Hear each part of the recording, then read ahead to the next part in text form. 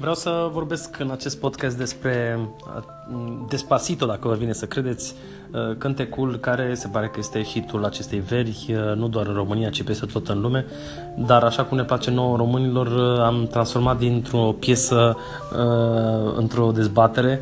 Ne place să criticăm, ne place să comparăm, ne place să judecăm. De ce vreau să vorbesc totuși despre Despacito? Pentru că săptămâna trecută a fost o surpriză pentru multă lume. Filozoful și scriitorul Andrei Pleșu a scris un articol intitulat Despacito, în care a recunoscut că, deși nu se pricepe la muzică și că e normal să fie învechit, el își dorește totuși să facă o analiză al Despacito, a melodiei și a videoclipului, ceea ce s-a și întâmplat. Reacțiile oamenilor au fost cu siguranță de două feluri. Unii au spus ce legătură are Andrei Pleșu cu muzica latino, muzica vremurilor noastre. Alții au spus bravo domnule Andrei Pleșu, așa este, tinerii se duc dracu, s-a stricat muzica și așa mai departe. Pentru că am citit articolul și mi s-a părut o oportunitate foarte bună pentru mine, ca, nu știu, artist, compozitor și, să zicem, analist al muzicii actuale, am zis gata, scriu și eu un editorial pe care l-am publicat în aceea zi și tot pe platformele adevărul.ro, acolo unde domnul Andrei Pleșu a publicat articolul inițial. Articolul meu se numește Scrisoare deschisă lui Andrei Pleșu, de ce ne manipulați cu Despacito? Poate pare dur acest titlu, dar vă invit să citiți articolul din Adevărul, e ușor de găsit, dați un search pe Google adevărul.ro, Florin Grozea, Andrei Pleșu. De ce am spus că ne manipulează? Pentru că, în primul rând, domnul Andrei Pleșu face un artificiu pe care nu cred că îi stă bine.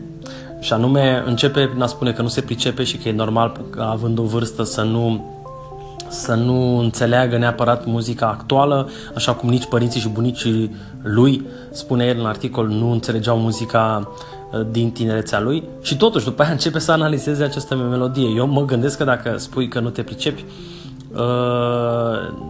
nu înseamnă că de acum încolo tot ceea ce spui este lovit de, nu știu, ești scuzat.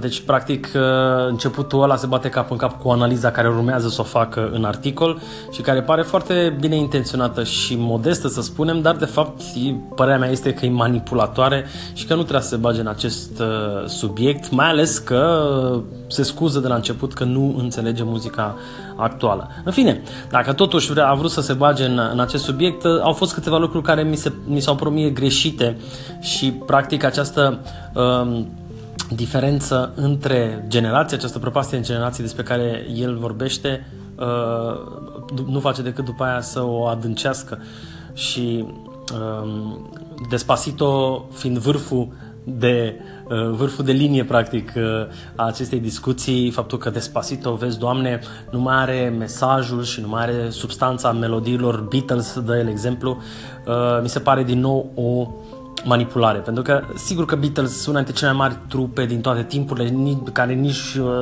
nu mai există, practic, a rămas în viață doar unul dintre ei. E greu să te iei de muzica Beatles, dar domnul Andrei Pleșu nu-și amintește că atunci când au început Beatles și erau la fel de comercial ca Despacito, o muzică facilă la început, chit că după aia, într-adevăr, ei au evoluat și au devenit una dintre cele mai mari și mai influente proiecte muzicale din muzica pop internațională. Ei la început cântau niște cover-uri, cântau niște melodii ritmate, niște rock and roll-uri. Nu era ca și Despacito, dacă vrei, era muzica momentului, o muzică care era arătată cu degetul pentru că era facilă și pentru că nu te făcea decât să dansezi și nu era nimic adânc în muzică. Deci, practic, a doua mare manipulare pe care am văzut-o în articol, să compari cu Beatles.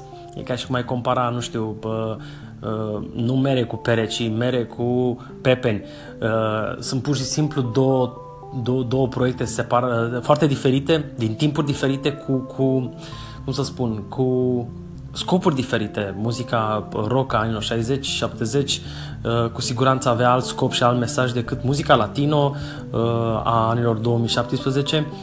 Oamenii vor să danseze pe Despacito. Până la urmă, asta e concluzia mea și mă bucur că Andrei Pleșu până la urmă a vorbit despre Despacito, că mi-a dat și mie ocazia.